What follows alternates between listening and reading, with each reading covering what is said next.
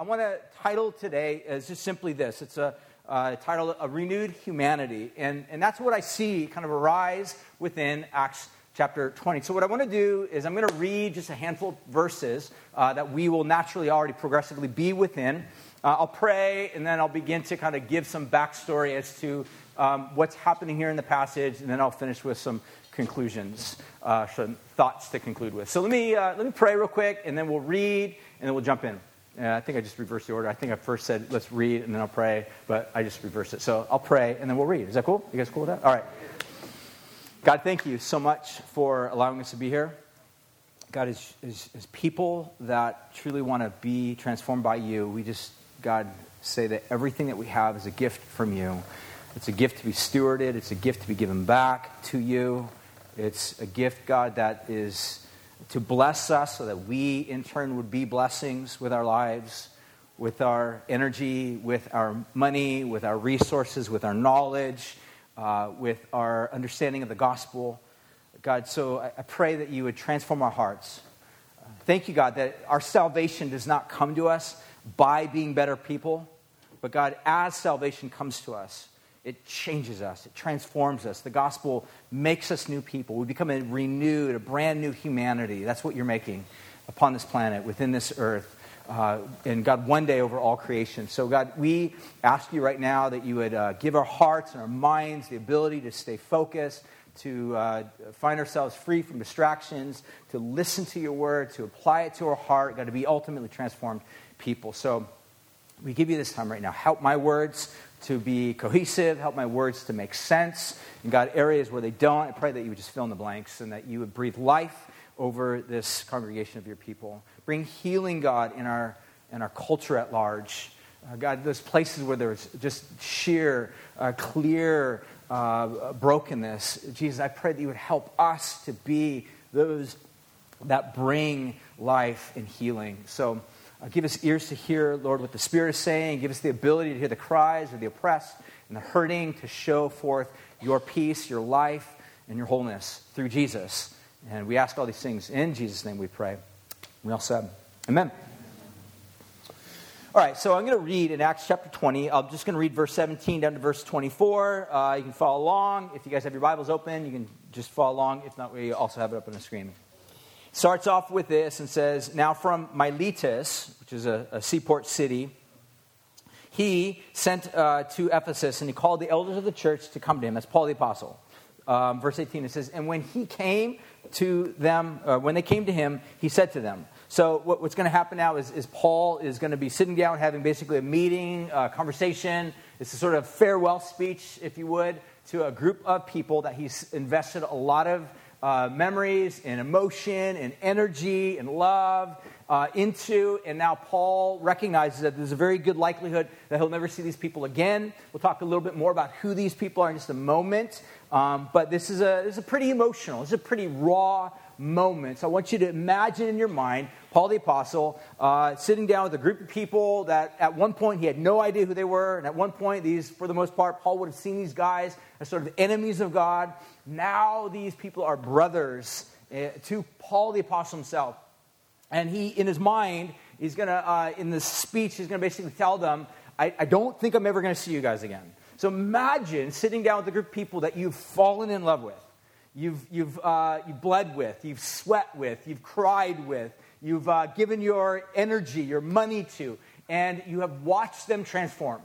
There's these bonds that are there. So Paul, this is a speech that's filled with angst and pathos, and this is what's happening here as Paul begins to unpack all this. Then he says, you yourselves know how I lived among you the whole time when from the first day that I set foot in Asia, serving the Lord with all humility, with tears and trials that happened to me through the plots of the Jews. I'm going to keep reading, so I think that ends right there, but I'm just going to keep reading. Verse 20 says, how I did not shrink back from declaring to you anything that was profitable, and teaching you in public and from house to house, verse 21, and testifying both to the Jews and the Greeks of repentance toward God and of faith in our Lord Jesus Christ.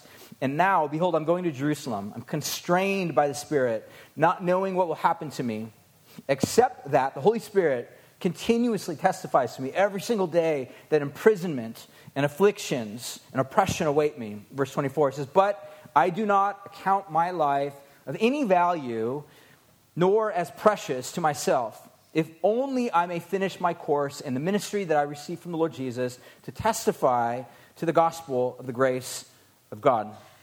All right, so this is what's happening here in the passage, and this is why I think this is a really important passage, is kind of pause and to kind of peel back some of the layers and understand a little bit of maybe some of the things that may easily be missed just by a pure casual reading of the passage. And here's what I mean. I want to break this down basically by three different contexts that I want to look at. Number one is I want to look at the context of this scriptural narrative at large, meaning the big overarching theme or narrative of the Bible itself. So we will basically cover that entire Bible in just a minute. You're welcome. And then we'll also take a look at the context of the book of Acts, like how, in what context does the book of Acts, the story that we've been reading and in for a very long amount of time, what type of context is this embedded in? And then we'll take a look at the context of Paul's life and ministry. In other words, what in the world did Paul see himself up to doing, and what did Paul see himself commissioned to do for God? Paul obviously had a mission. He saw himself on a mission. Well, what in the world did Paul think that he was actually doing? And then finally, we'll look at the context of Acts 19, this specific chapter, and then finally I'll just kind of finish with some closing thoughts or remarks on all this. So there we go. That's the outline. Number one, let's take a look at the context of the scriptural narrative, and I'll be pretty quick on these. So number one, the context of the scriptural narrative, that God will, these are basically three ways in which you can think about this, throughout all of the Bible story, that God will one day, you can go back even further than this. Again, this is I'm kind of picking up this biblical story after the fall, what we'd call the fall. But God's plan had actually predated this. That God's intention was to create a humanity that reflected Him, that was going to be in partnership with God, that was going to walk with God, love God, serve God, and respond to God, and partner with God in this world to create a world that was good and beautiful and filled with blessing. And yet, unfortunately, what happened was mankind basically went rogue. They rebelled and turned against God. And rather than being partners with God, basically set themselves up as enemies against God. That's what happened. So if you're wondering what happened in the garden when Adam and Eve basically ate of this forbidden fruit, that was their expressiveness saying no to God. So think of a 2-year-old to mom or dad. When mom or dad says, don't run into the street, and the kid turns around, gives that smirk of a look, and then turns around and then makes a beeline into the street. That sense of defiance. Have you ever seen that? Have you ever observed that? Have you ever done that? Yeah, we're all guilty of that. That sense of defiance is sort of embedded into us as human beings. And what we do, if you kind of keep taking that all the way up to the very highest source in all the cosmos, that's God. We have this rebellious streak in us that simply says no to God. And so therefore, saying no to God brings about consequences. In the garden, we see the consequence being a banishment from this tree of life. So again, this idea of life, living, truly living, by saying no to God, was not a pathway of greater life. It was actually a pathway to death. Banishment is what happened. Another way to think about this within the biblical story is exile. That the people of Israel, that's another form of banishment, sort of the other side of the coin of banishment. So you have banishment and exile. So when we as human beings have sort of this mentality that says no to God, it doesn't lead to greater life, it doesn't lead to greater light, it doesn't lead to greater love. It actually leads to death, darkness, and a sense of exclusion. In other words, if you want to put it in another context, it leads to a place of aloneness. We're lost. We're alone. And I think it'd be safe to say that much of our culture today is in this status. We don't know who we are. We've lost our sense of personhood. We've lost our sense of purpose. We've lost our sense of awareness as to where we're at. We lost our sense of homeness, being home, or where is home? What is home by definition? How would we define home? These are all demonstrations or examples of banishment and exile. Banishment and exile. So, now going back to the scriptural narrative, like this overarching theme that we see that God is up to doing within this world. So we see, number one, that God promises to one day do away with evil and rebellion or sin. His way of doing away with this is a biblical term of judge. God will one day rise up and deal with it. And this idea of sin and rebellion within this world at large. The second thing that we see is that he will promises to one day do away with evil and rebellion in us. And that's a huge promise, because the reality is that the sin is not just simply out there, or the brokenness or rebellion is not just simply out there in another country, inhabiting another ethnic reality or another race or another skin color. The real sin and rebellion lay within the core of every one of us. And so finally, we also see, thirdly, is that God promises to bring healing ultimately to the world. And I wrote in parentheses here that though there will be those who will refuse to acknowledge their complicity and or collaboration with evil. So there will be those that will just say, I'm not collaborating with evil, and I'm not complicit with evil, and I'm my own person. I make my own decisions. I do what I want to do. And so I'm not part of the system of evil. And in other words, it's this idea of what the Bible would say is denial. We live in denial of this disease, this dis-ease, this sin that's at the core of our very being. And thus, we will not return or turn away from these things and then ultimately receive God's healing. I like the way one person described it. A Christian is just simply someone that turns to Jesus and say, will you heal me? That's really what a Christian is. A Christian's not perfect. A Christian's not going to be necessarily, in some cases, hopefully, as they grow and change, their morality and their life and their generosity and all these types of things will change. But at the very core of it, a Christian is just simply a person that turns to Christ and says, will you heal me? It's an acknowledgement that I'm broken. It's an acknowledgement, rather than denial, to Christ that you alone have life. Will you heal me? That's what we see. So we see this context of the scriptural narrative at large. So let me go into the next one. So we see the next slide is the context of the book of Acts. So in the book of Acts, what we see is really what God is doing is he's building this multi-ethnic community that's made up of redeemed people from all nations, tribes, and languages. And we get this really at the very beginning of the book of Acts. And this begins to sort of unfold itself throughout the remainder of the book of Acts. If you just want to take a very big, overarching look at the book of Acts itself, what city does the book of Acts begin in? Does anybody know? Trivia time. What city? What region of the world? Anybody? Jerusalem? Yes. Yeah, Israel. Yeah, it's Jerusalem, Israel. Maybe someone would argue maybe the Sea of Galilee area, but definitely within the heart of Israel, Jerusalem. Where does the book of Acts end? What's the last chapter in the book of Acts? Don't look. Don't cheat. This is church. Don't cheat. Where does the book of Acts end? Where does it end? Rome. It begins in Jerusalem. It ends in Rome.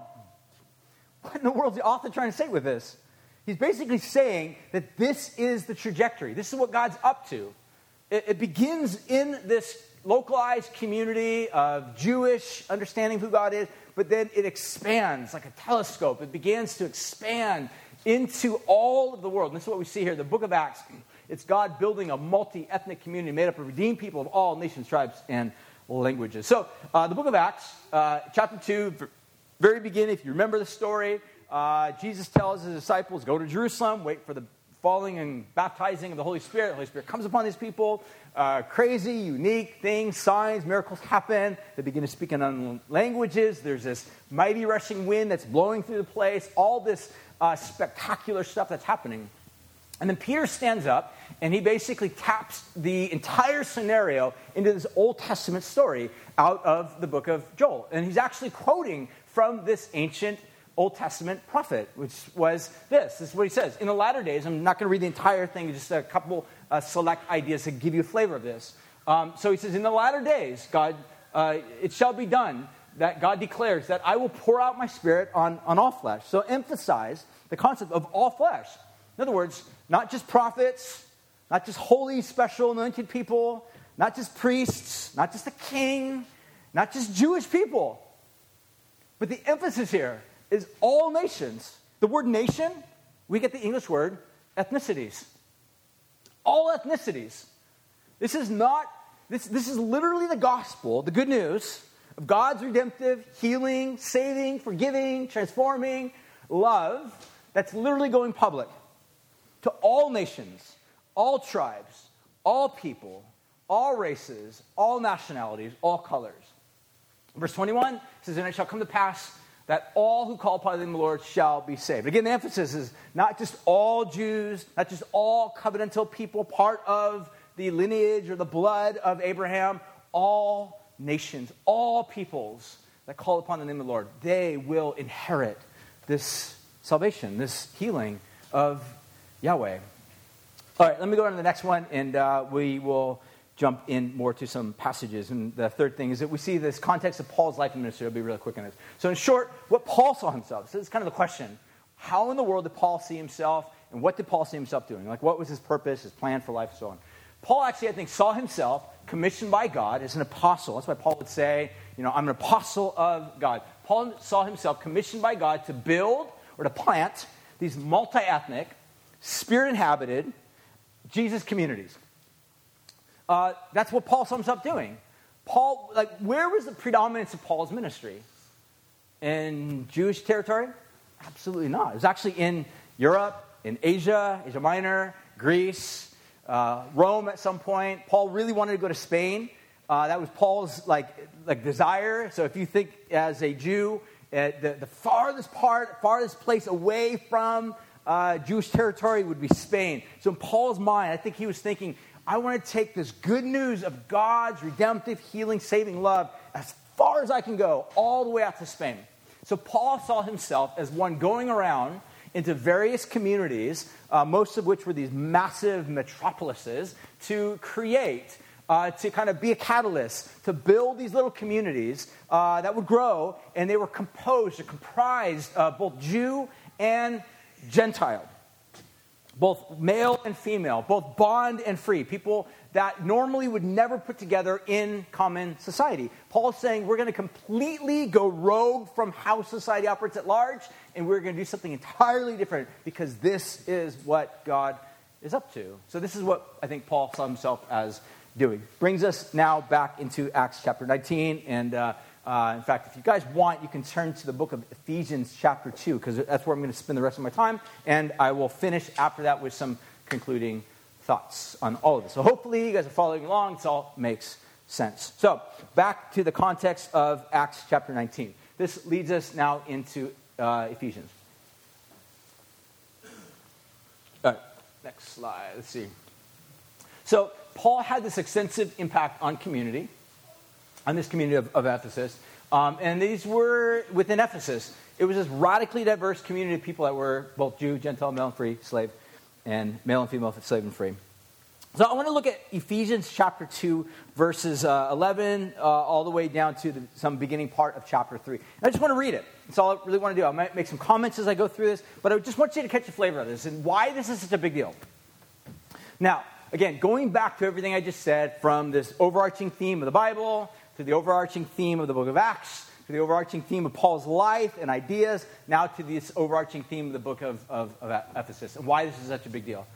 So, Paul is gathering together, he's sitting down, he's about to say goodbye to this select group of leaders, we call them elders, these leaders that are from this region of Ephesus. Now, what was Ephesus? Ephesus was this massive city.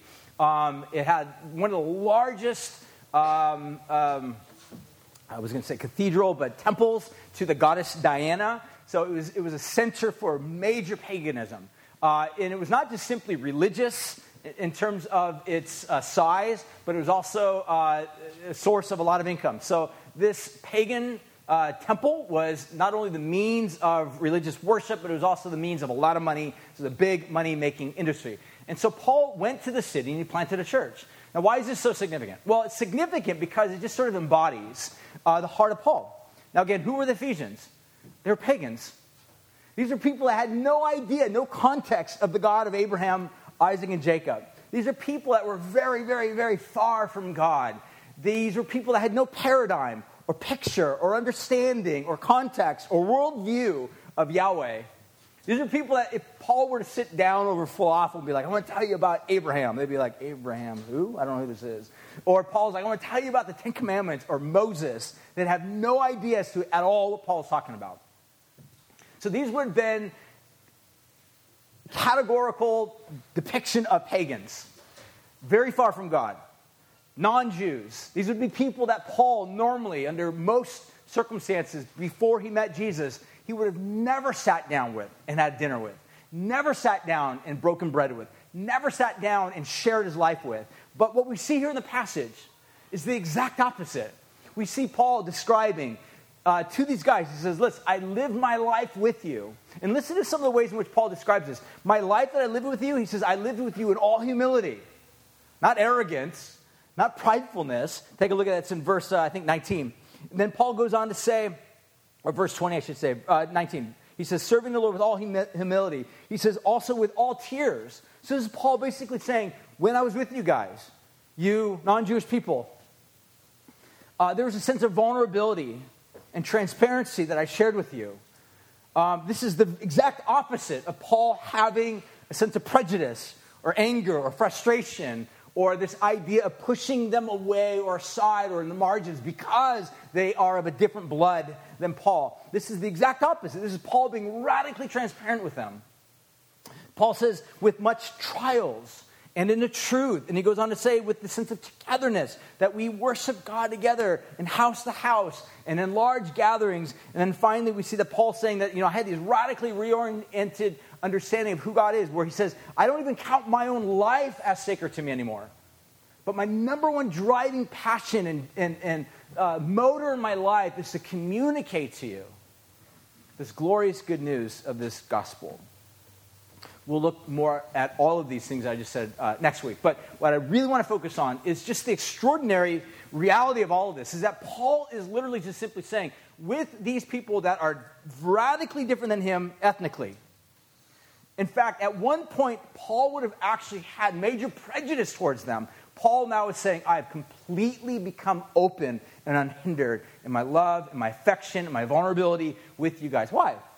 Because of Jesus. Jesus reoriented everything. He turned his life upside down. This is what the gospel does. It changes us.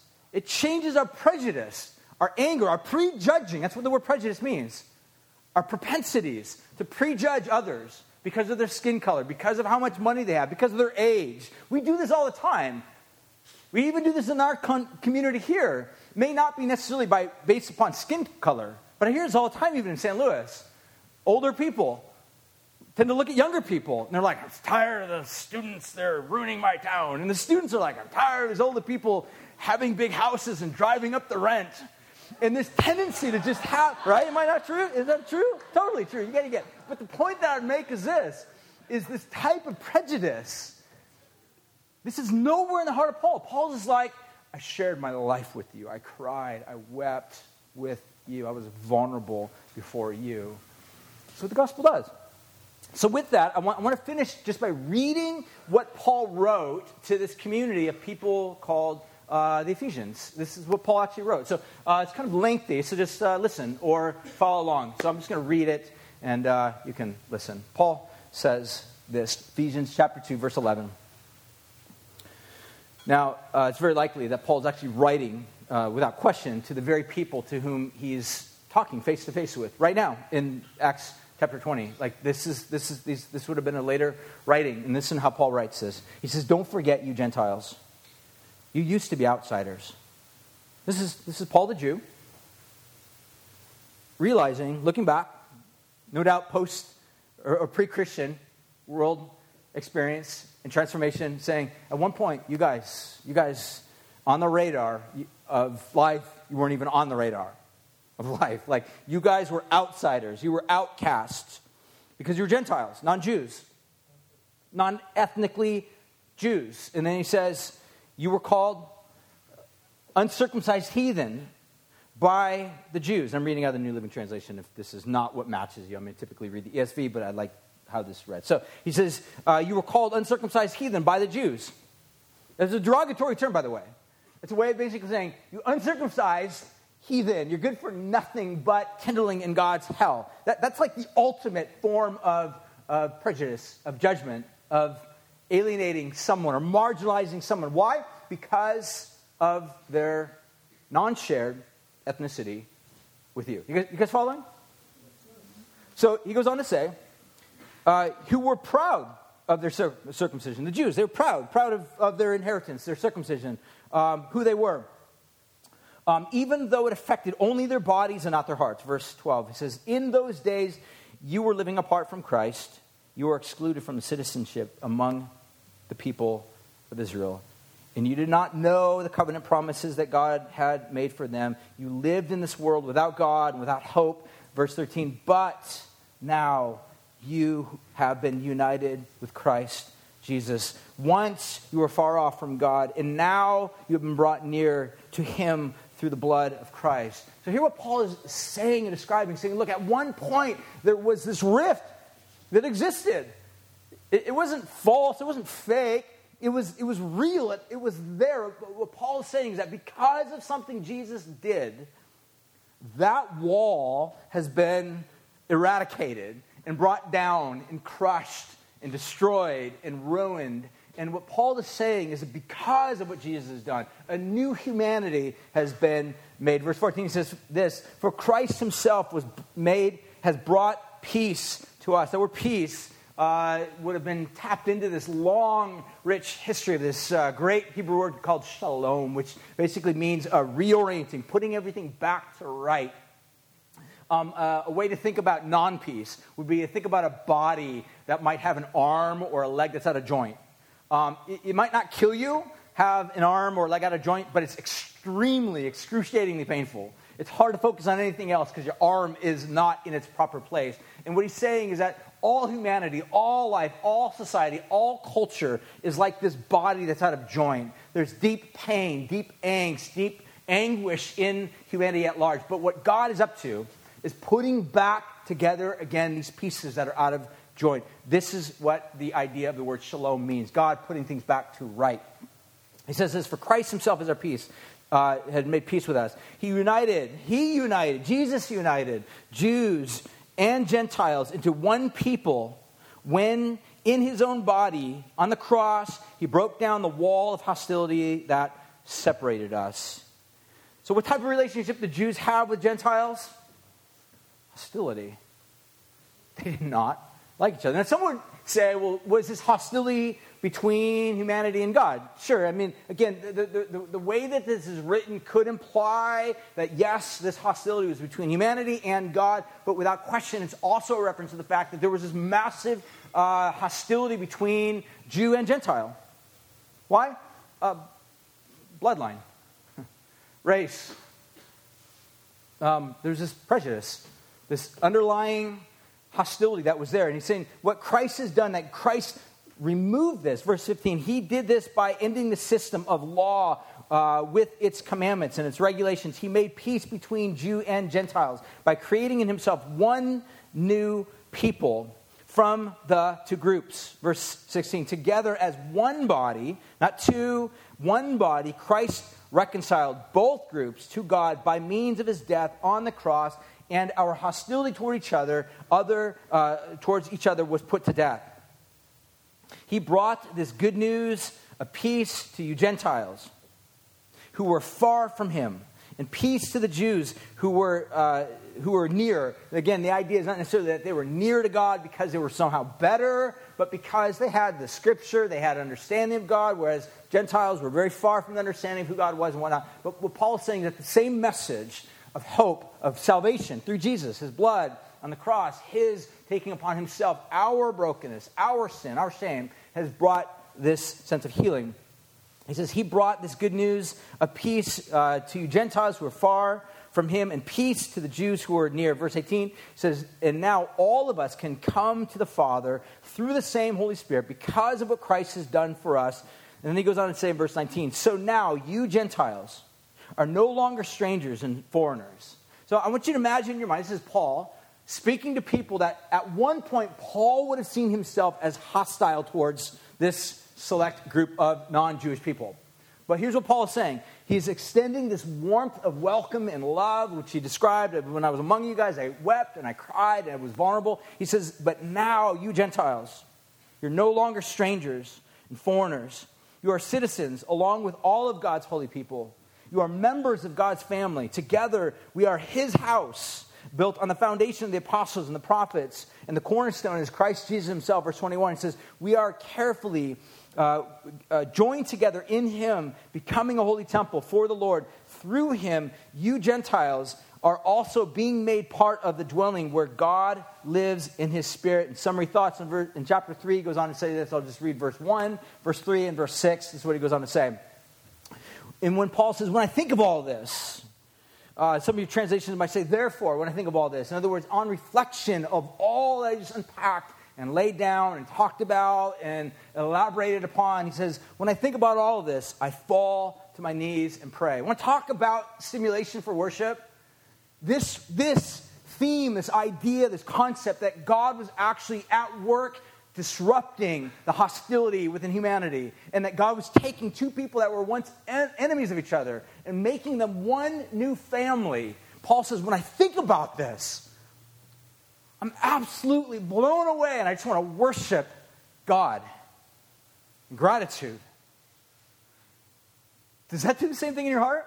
I mean, when you think about this, it should, if you grasp it, I mean, if you fully understand it, if you understand what God is up to. Because think about it this way, the flip side of all this. We live in a culture and society today that is deeply divided. And the question is, where the heck are the answers? Is it in greater education? Is it in greater force? Do we just force peace upon people? Do we just force two embattled sides to just somehow, shake hands and kiss and make up? Does that really bring peace? Well, Paul is saying what brought peace was that God revealed to us his true colors of what he's really made of.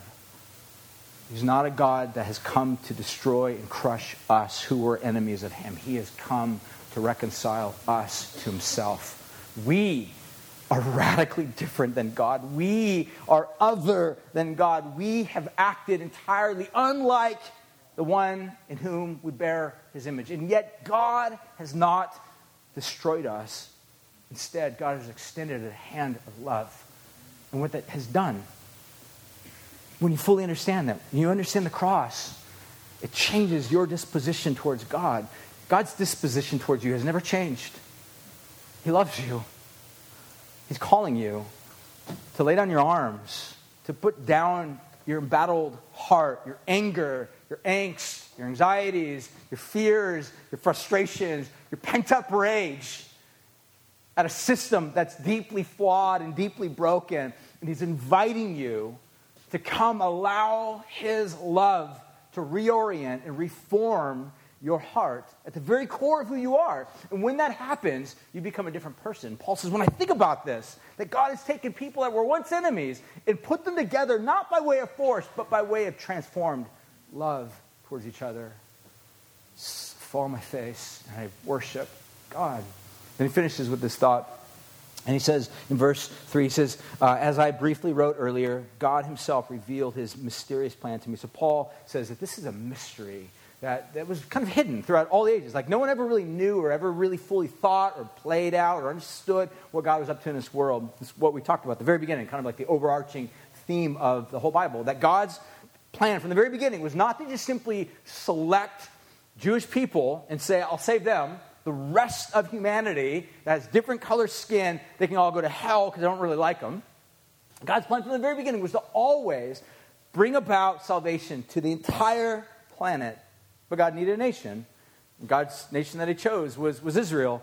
And that should be shocking alone, because sometimes we think of Israel as this powerhouse. But the nation of Israel, back when God chose it, was the weakest of all nations. It would be like today if God chose a nation, he would choose, like the Armenians. Armenians, sorry. Not Armenians. The Armenians, or God would choose like the Basque people. Right? People that don't really even have a homeland. People that don't even have a real nationality necessarily around land. God would choose people that would be weak or oppressed, or the Kurdish people that are forgotten. it would be like God saying, I'm going to choose the least, the lowliest, the forgotten, the marginalized, the ones that nobody would ever expect. And they're going to be the ones that will be the means by which salvation will be brought into this world and loosed upon planet Earth. Finally, we see in verse 6, he says, and this is God's plan. Both Jews and Gentiles who believe in the gospel share equally in the riches inherited by God's children. Both are part of the same body.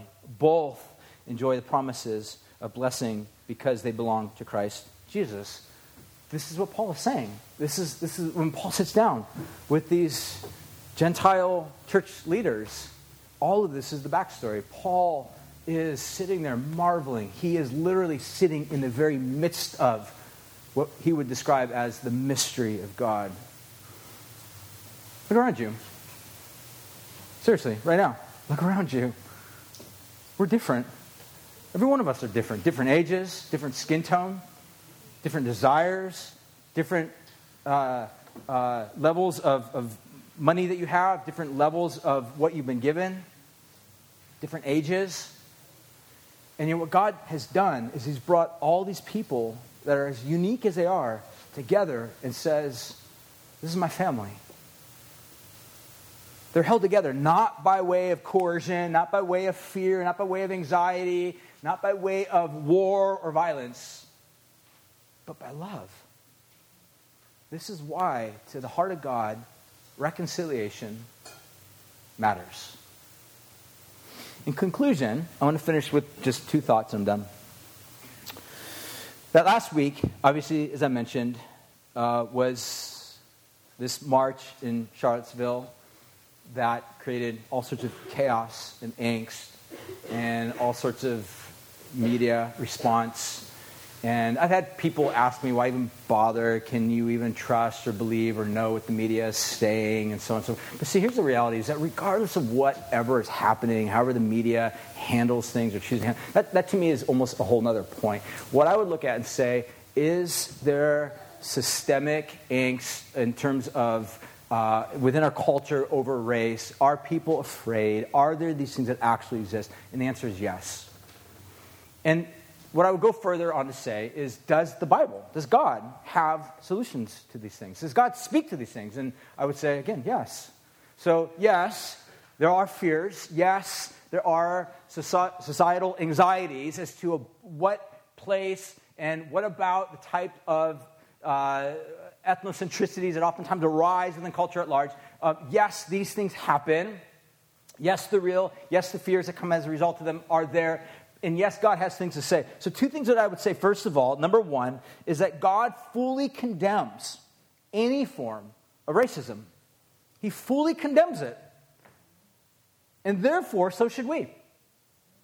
Therefore, so should God's people. That any form to basically try to elevate or place above another race, one skin color over another, is literally a way of undoing the very thing that God is seeking to do. In other words, it's hampering. It's standing in the very way of what God's doing. Racism, as I wrote up here, runs contrary to God's redemptive purposes. So therefore, I would suggest this, that as a follower of Jesus, we have to speak against this because it is absolutely un-Christ-like. It stands in the way of what God is up to in this world. It stands opposed to it. Therefore, it is condemned. And I would say, as I said further, it is a grievous sin to uphold these barriers that God ultimately destroys. And there's a handful of verses you can look up. Acts chapter 17, verse 26, where Paul actually says, from one man, God has created all the nations. The story about Jonah is really the story of Jonah having these actual racist ideas towards these people called the Ninevites. God saying, I want to rescue them and save them. And Jonah's like, absolutely not. I want to see them die. And God's like, you stand in the wrong place, Jonah. Like this, you are to be condemned. Like in terms of what you are saying, your beliefs, your ideas. You're standing in opposition to my heart. My heart is to rescue, redeem, and save these horrible enemies of the Jewish people called the Ninevites.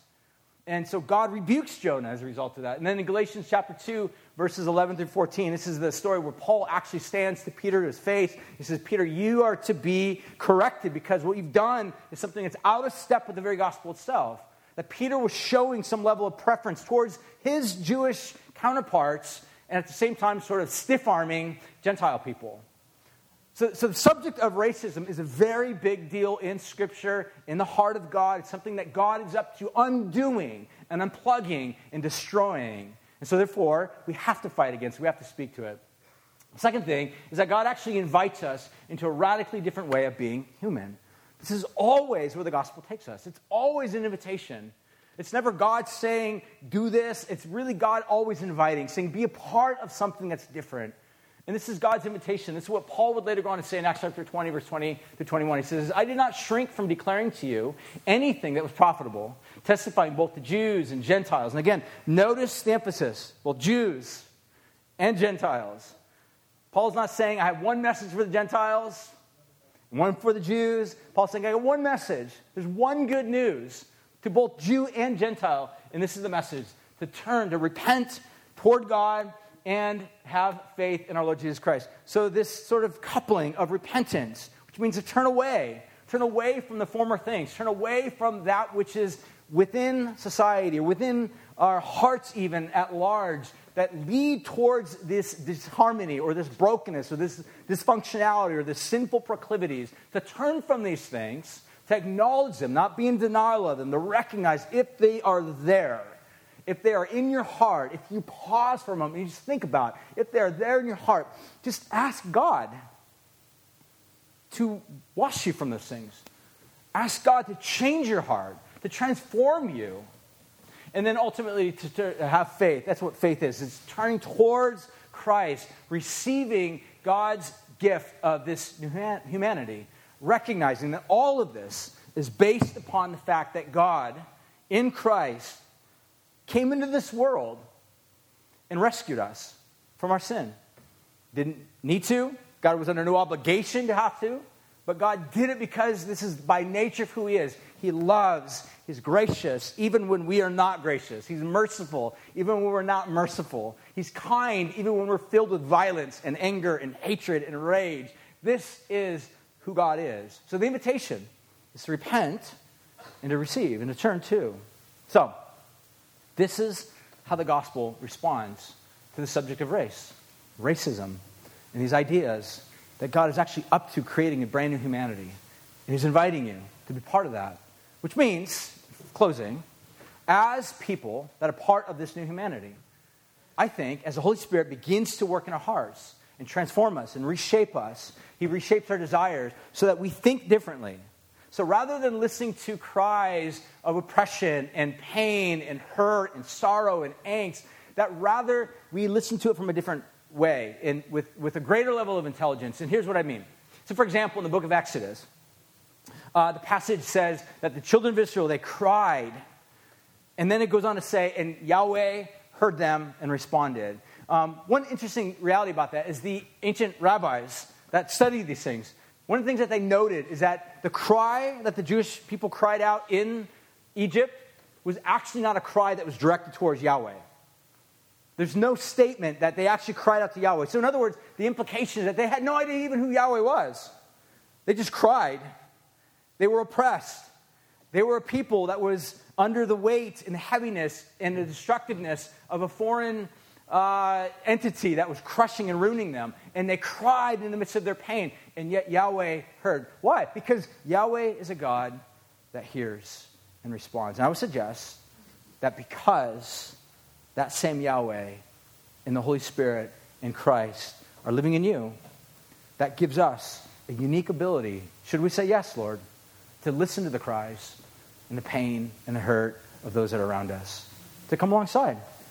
And it comes out in the form of compassion, love, kindness, gentleness, tears, speaking truth, just like what Paul said, a level of vulnerability, because this is who God is, alive, at work in us. So let's allow the Holy Spirit to help us to become this community of people that resemble the heart of God in this culture and society at large. So, there you go.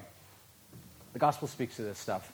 So, I want to finish by response to think about all the stuff that Paul referenced and let this become sort of a motivator for us to worship God. So, why don't we all stand? Well, the worship leaders come on up right now, and they'll close us in a couple songs or respond by singing. We have communion that's in the front or in the back. And we'll have some people up in the front that would love to pray with you. I'd love to pray with you. I'll be up here. Some of our community group leaders will also be available to pray as well. So if there's anything that's going on in your life, you just need prayer. If maybe you are not a Christian and you want to trust this God that changes our hearts and forgives us and washes us, we'd love to pray with you. If you're somebody here that you are a Christian even, your life's fine, you just need a touch from God, we'd love to pray for you too. So let me pray. We'll sing, respond, and partake of communion and finish. So God, thank you for your love. And in this time, this moment, this place, God, we respond with a sense of gratitude and awe and thankfulness for what you're up to in this world. And God, we realize this world is deeply broken, fractured. And so we ask you, Lord, may your kingdom come in this world, on earth as it is in heaven. God, help us to be those emissaries that demonstrate through our lives, through our words, through our actions, through our vulnerability, through our tears, what the kingdom of God truly looks like. So empower us, Holy Spirit, right now, no matter who we are, no matter how we see ourselves, large, small, powerful, powerless, rich, excruciatingly poor, old, young. Holy Spirit, come, empower us to be people that reflect you.